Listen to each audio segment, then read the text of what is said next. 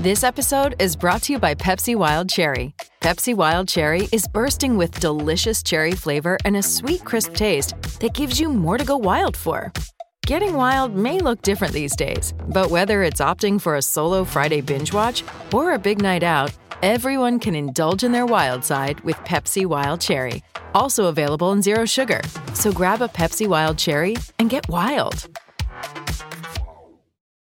With the Lucky Land Slots, you can get lucky just about anywhere. This is your captain speaking. We've got clear runway and the weather's fine, but we're just going to circle up here a while and get lucky. No, nothing like that. It's just these cash prizes add up quick. So I suggest you sit back, keep your tray table upright, and start getting lucky. Play for free at LuckyLandSlots.com. Are you feeling lucky? No purchase necessary. Void where prohibited by law. 18 plus terms and conditions apply. See website for details. Hello, it is Ryan, and I was on a flight the other day playing one of my favorite social spin slot games on ChumbaCasino.com. I looked over at the person sitting next to me, and you know what they were doing? They were also playing Chumba Casino. Coincidence? I think not. Everybody's loving having fun with it. Chumba Casino is home to hundreds of casino-style games that you can play for free anytime, anywhere, even at 30,000 feet. So sign up now at ChumbaCasino.com to claim your free welcome bonus. That's ChumbaCasino.com and live the Chumba life. No purchase necessary. VGW. Void where prohibited by law. See terms and conditions. 18 plus. 20 stone of steaming nudity.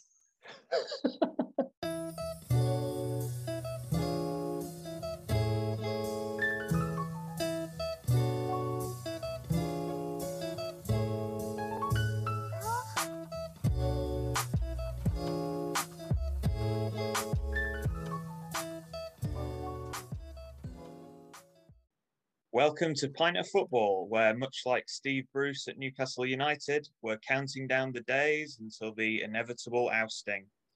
I am Daz Napton, and with Tom being on his holidays, it means you've been let off lightly this week, as we're joined by Andy Baxter this time. Hi guys, the pressure's on. The pressure is on. You've been called up to the plate. I feel very much like a backup goalkeeper. Tom being away on international duty, so I'm in the big chair now and have to try and impress. Very much podcasting's Richard Wright. Every now and then I'll turn up and people go, oh yeah, that's where he is. Well, you could say that. I'd like to be a bit more positive. I'd say you're more like in certain leagues like Australia and the US, where they've got marquee players where they don't play them every game. They just sort of, you know, when it's a big game, they bring them out. So I think to spin it on its head, I'd say we're bringing you out for the big games. Wasn't that the rumour about, was it Ronaldinho? It was someone that either Rangers or Celtic tried to sign. He was, you know, a big name, too big for them, but sort of very much on the way down. And they said, you can only play Champions League games and the Old Firm games if you wanted, if that would help seal the deal. I'm sure that was a thing. I can't remember who it was now. It possibly was. The closest thing I remember was Bolton in the last year in the Premier League signed Fernando Hierro, who was like Real Madrid legend. Oh, Hall of Famer. Yeah, basically he was still living in Spain. Not to cast any aspersions of the good people or Bolton itself. I've never actually been to Bolton, but I have been to Madrid, and Madrid's lovely, so I can see, you know, why that deal would have made sense. Yeah, I could imagine so. But maybe we'll get to that story later on, because we're here for In the Mix again, and we are here to talk through some of football's strangest stories. So far, we've done 9 stories from the 1800s, and I think Bax, you'd probably agree it's been a bit of a pick and mix, really. Some that have been humorous, some that have been fairly tame. I don't know. It's been good. It's been very varied. There's been a lot of different topics covered, which, you know, is good, but I like to think there's more to come. I like to think we can sort of go deeper and see what other things there are. I mean, it has been quite formulaic so far, but, you know, I don't know, we'll get there. Yeah, and without further ado, what I'm going to do is we're going to do the final story of the 1800s that I've got.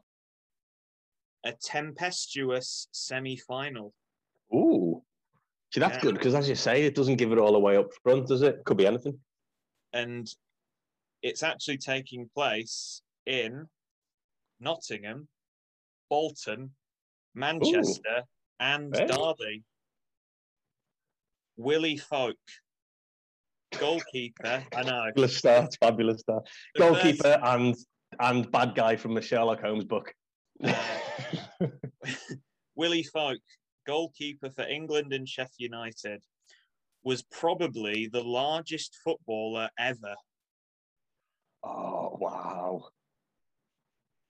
It's a bold claim. Yeah. He started his career at 15 stone and ended it at 22 stone, which in those days, yeah. I'm stunned. I mean, Rovers have got a centre forward called Brett Pittman, who, when you said 15 stone, I thought, yeah, okay, he's probably beaten that, but not 22 stone. Give him some credit. Flipping it.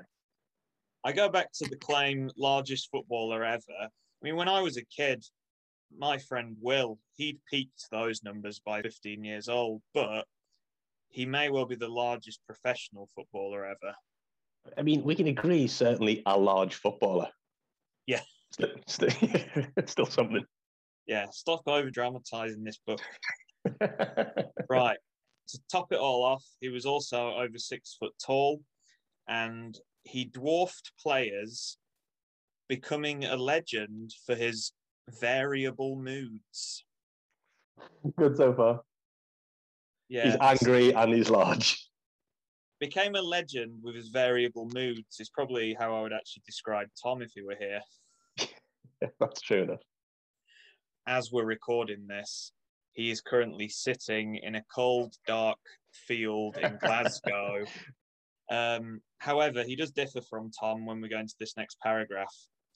Talk about strength.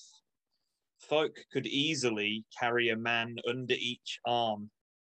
He could punch a football to the halfway line. And bearing in mind the footballs back then. Yeah. It's like, yeah, punching a medicine ball, I guess.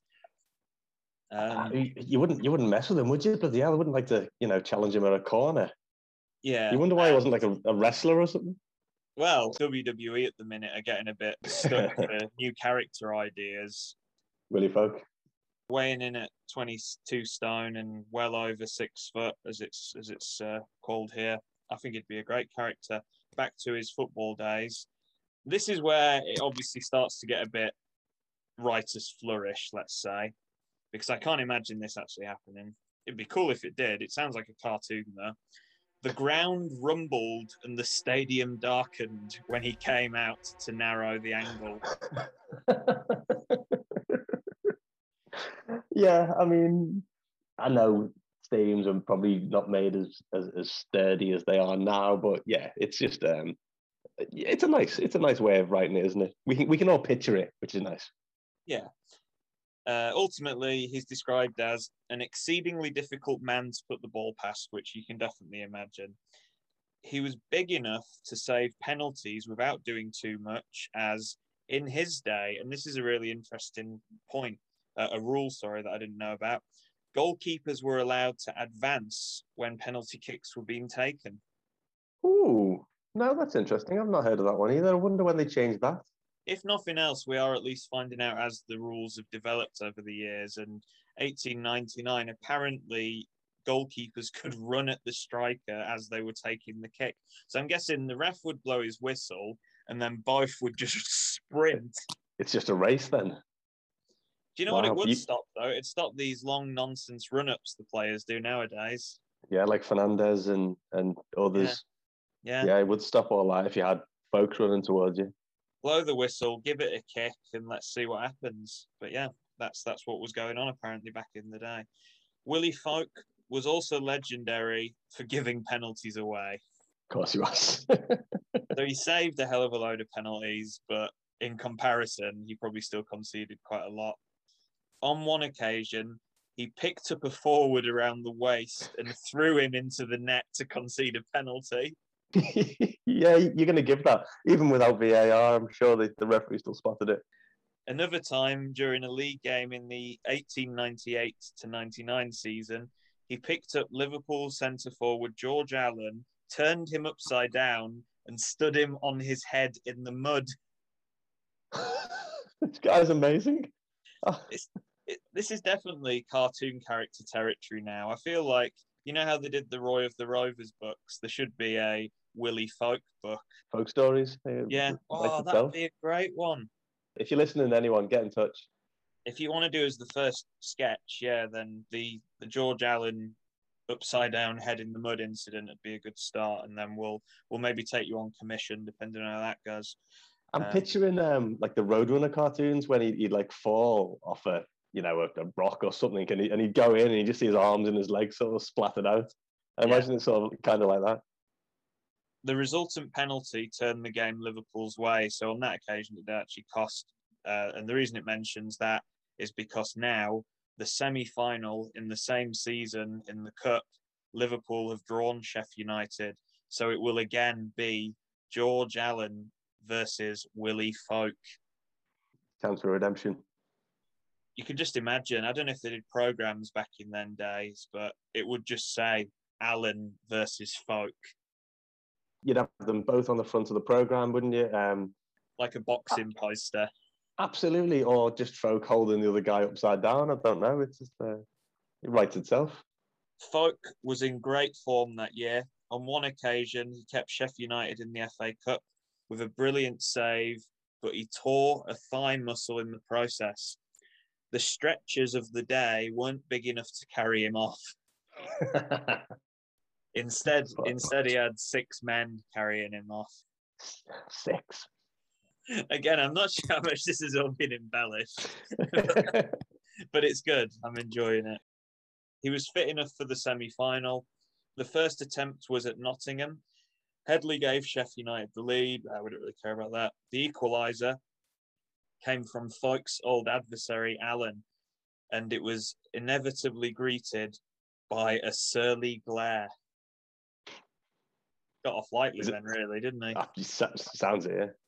A surly glare from Willie Folk is a warning shot at best, isn't it? Yeah, don't do it again. Yeah. Morgan gave Liverpool a half-time lead. Sheffield United rescued a 2-2 draw with a goal from Walter Cocky Bennett. Okay. I hope we find out what he did to earn that. Was he particularly sort of was he a bit of a wind-up merchant? Did he try and sort of dribble past a lot of players and taunt them? Was he, provocative to the fans? Maybe. I don't know. Could be anything.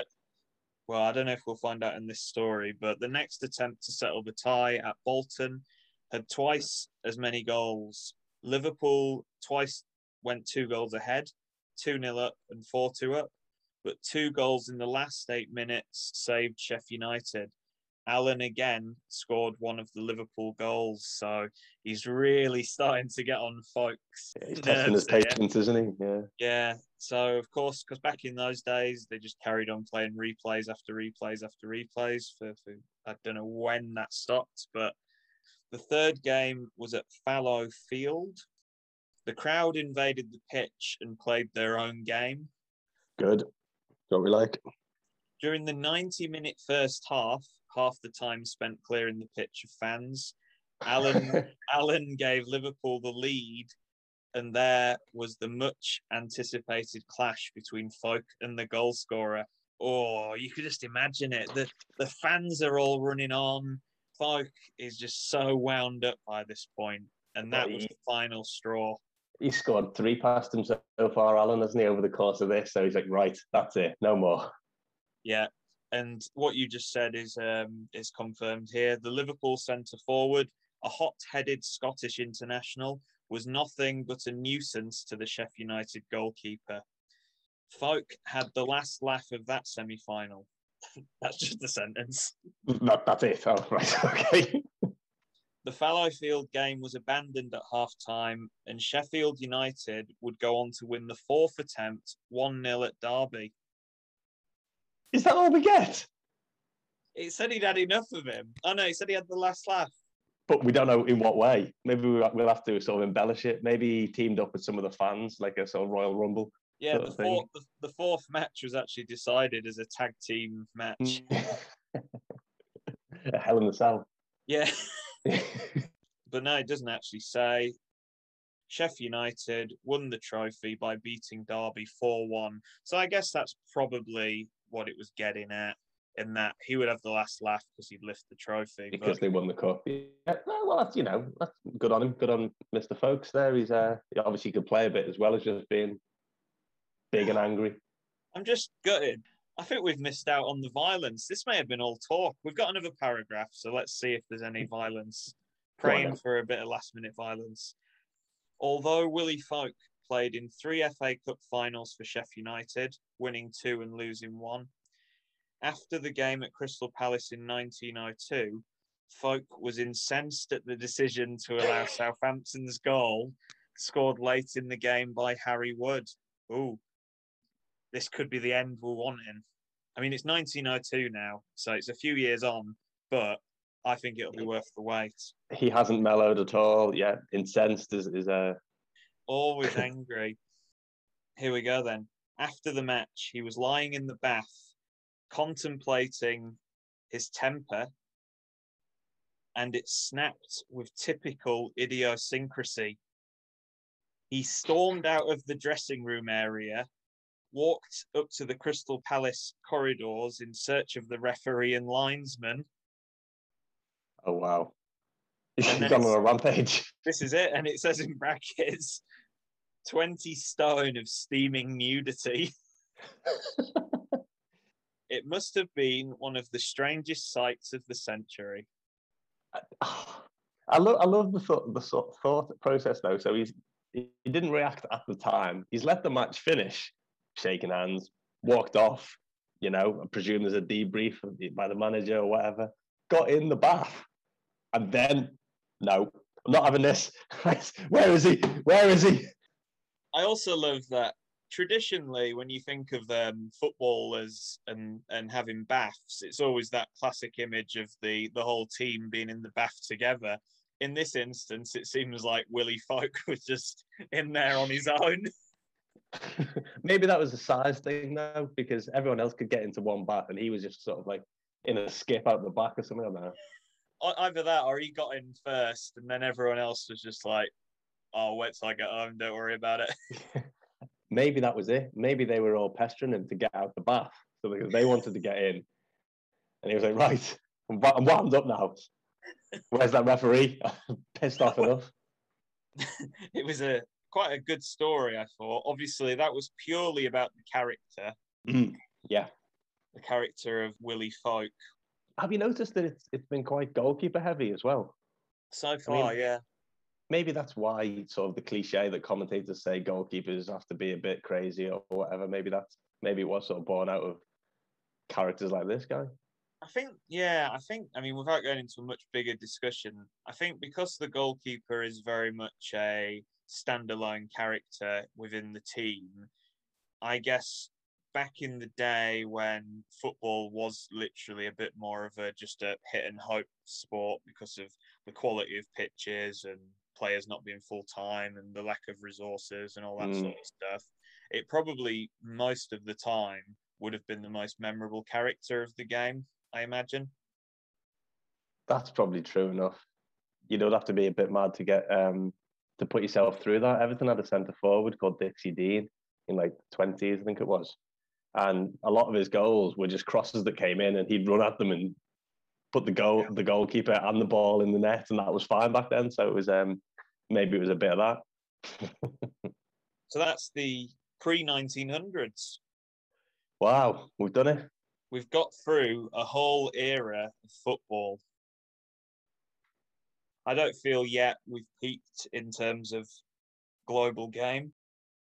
I don't. And just to sort of go back to what you said a second ago, I think now is the time to have a bigger discussion, if any, because we've got to this sort of milestone. I think, let's try and work out what's been the best story of the pre-1900s. Now, the first one we came across at the start was the crossbar protest. Yeah, I remember that one. Which, to just encapsulate it in one sentence, was just people moaning about the height of the crossbar and having to replay the match. Not top half of the story, so really, is it? Nah, there was no characters, no humour. Let's move on. The mystery game was the one from Sheffield where they made a team secretly and then went off to go and play against another team. And it was a weird one, but I did like, wasn't it that they just sort of went up to Scotland or somewhere and gathered players randomly, and there was one of the opposite, like a rival player, like sort of followed them to try and figure out what was going on or something. That wasn't bad. There was a bit in that. But I think we've definitely got better ones. The third story we had was the one-man team. I think that was a Northwest derby. Again. Yeah, the goalkeeper just decided he wasn't going to have it, that it was too cold.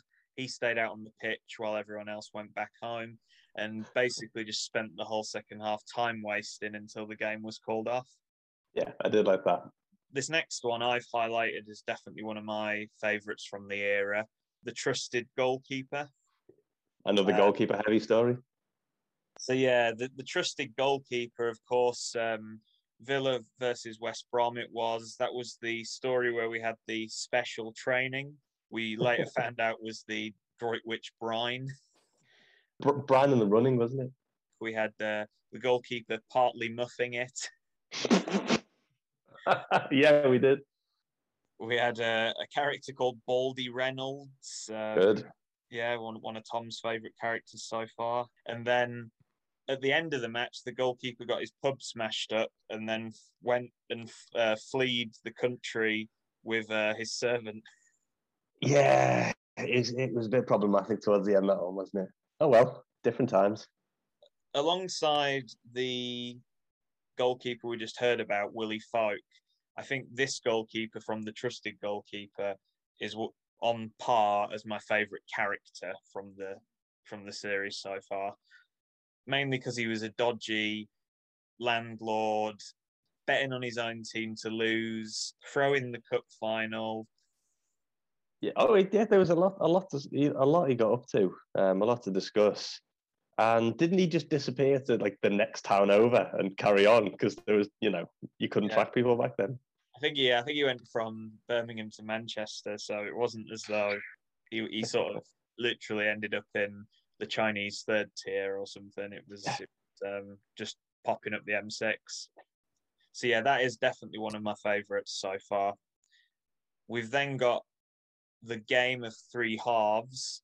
Again, was in my eyes definitely one of the best ones. That was the one, of course, that featured with the referee. John McConqueror of Southwick. McConqueror. The fact that it was played with a substitute ref, it was 3-0 at half time. Conqueror turned up and made it restart. It was still 3-0, so it was pointless. And then that was also the one, again, another funny goalkeeper story, the goalkeeper who wouldn't play without his rice pudding. Was that same episode? I didn't realise. I was waiting for no pudding, no points, but I couldn't place where it was. Yeah, so see, that's hard to beat as well. Yeah, the no puddings from a humour point of view, that's got to be the top one, hasn't it? With the guy running around trying to find some rice pudding before kick-off and all that sort of stuff. Then I think we've got a few that are a bit more tame again. We had the 4-minute game. Was exactly as that sentence said. It's just a game that got called off after 4 minutes. The next one was not one shot at goal. Again, is exactly what it says on the tin. It's a game in which both teams refused to shoot because they didn't want to lose. If they both got the draw, they both stayed up. So that's exactly what they did. Played out the draw. Classic Stoke Burnley. Completed 15 weeks later. And that was from our last episode. Not a bad one, but not as good as some of the others. Now, this next one, I think you and Tom would probably have in your top three, but for me, it does miss out, and it's the penalty kicking elephant.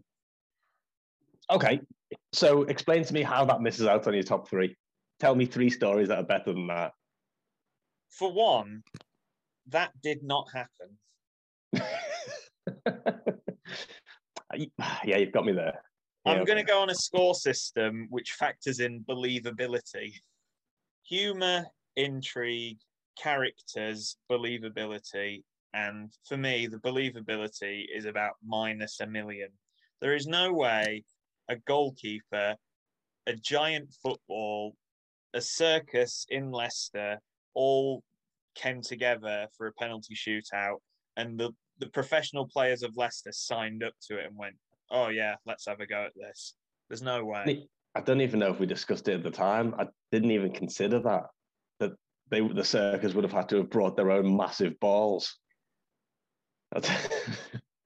Yeah, I was looking more and more unlikely. This is disappointing.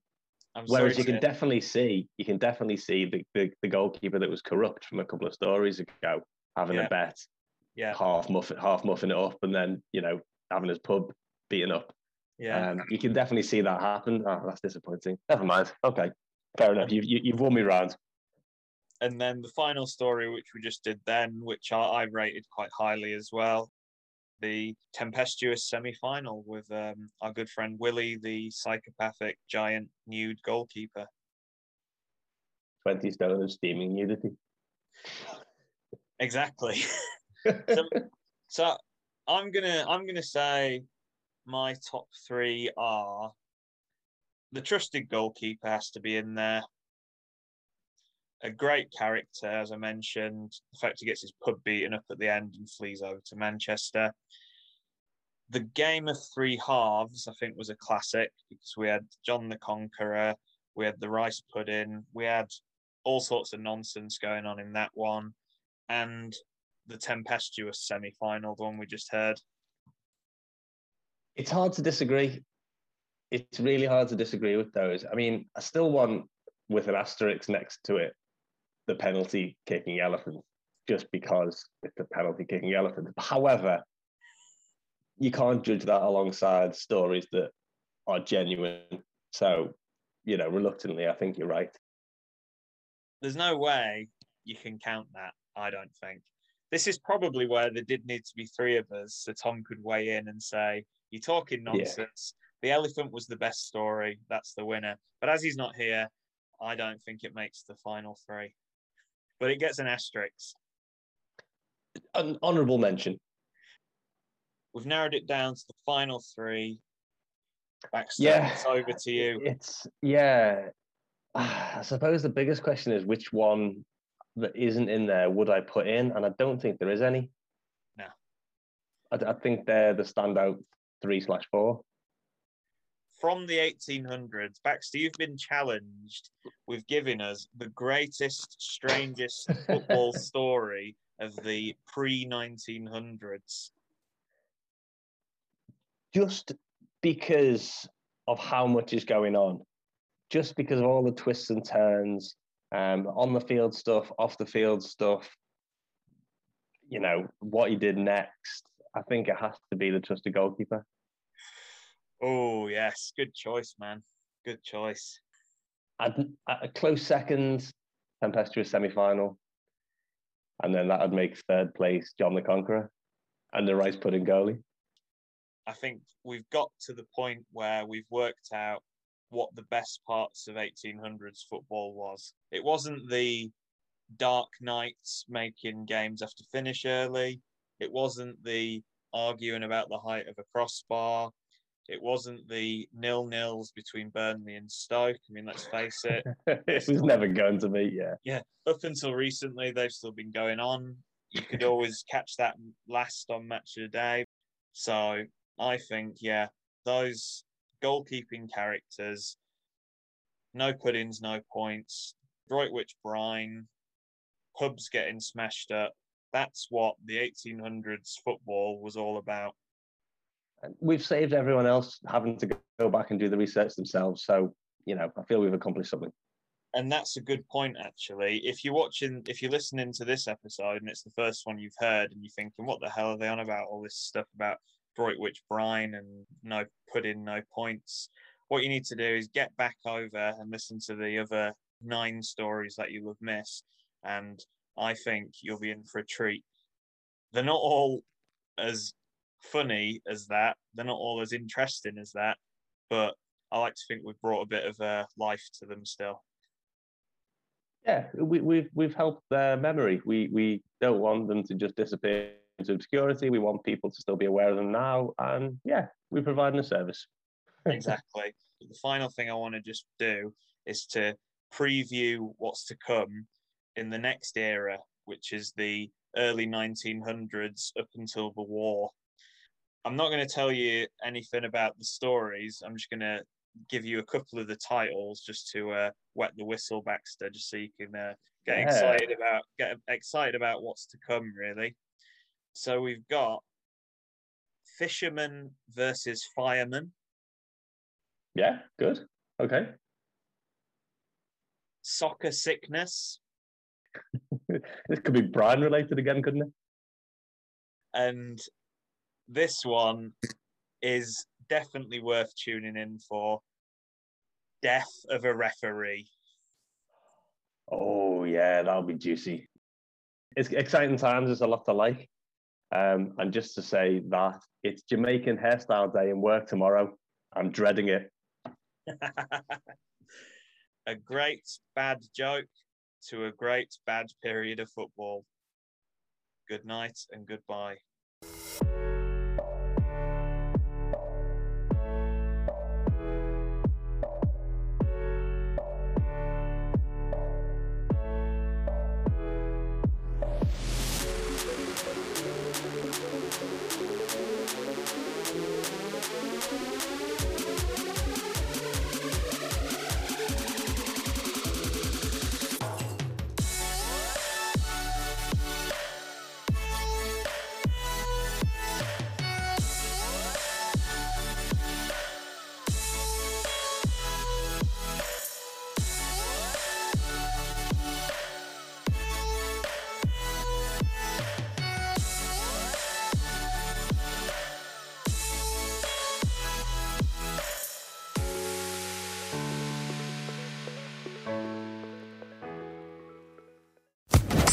Social Podcast Network.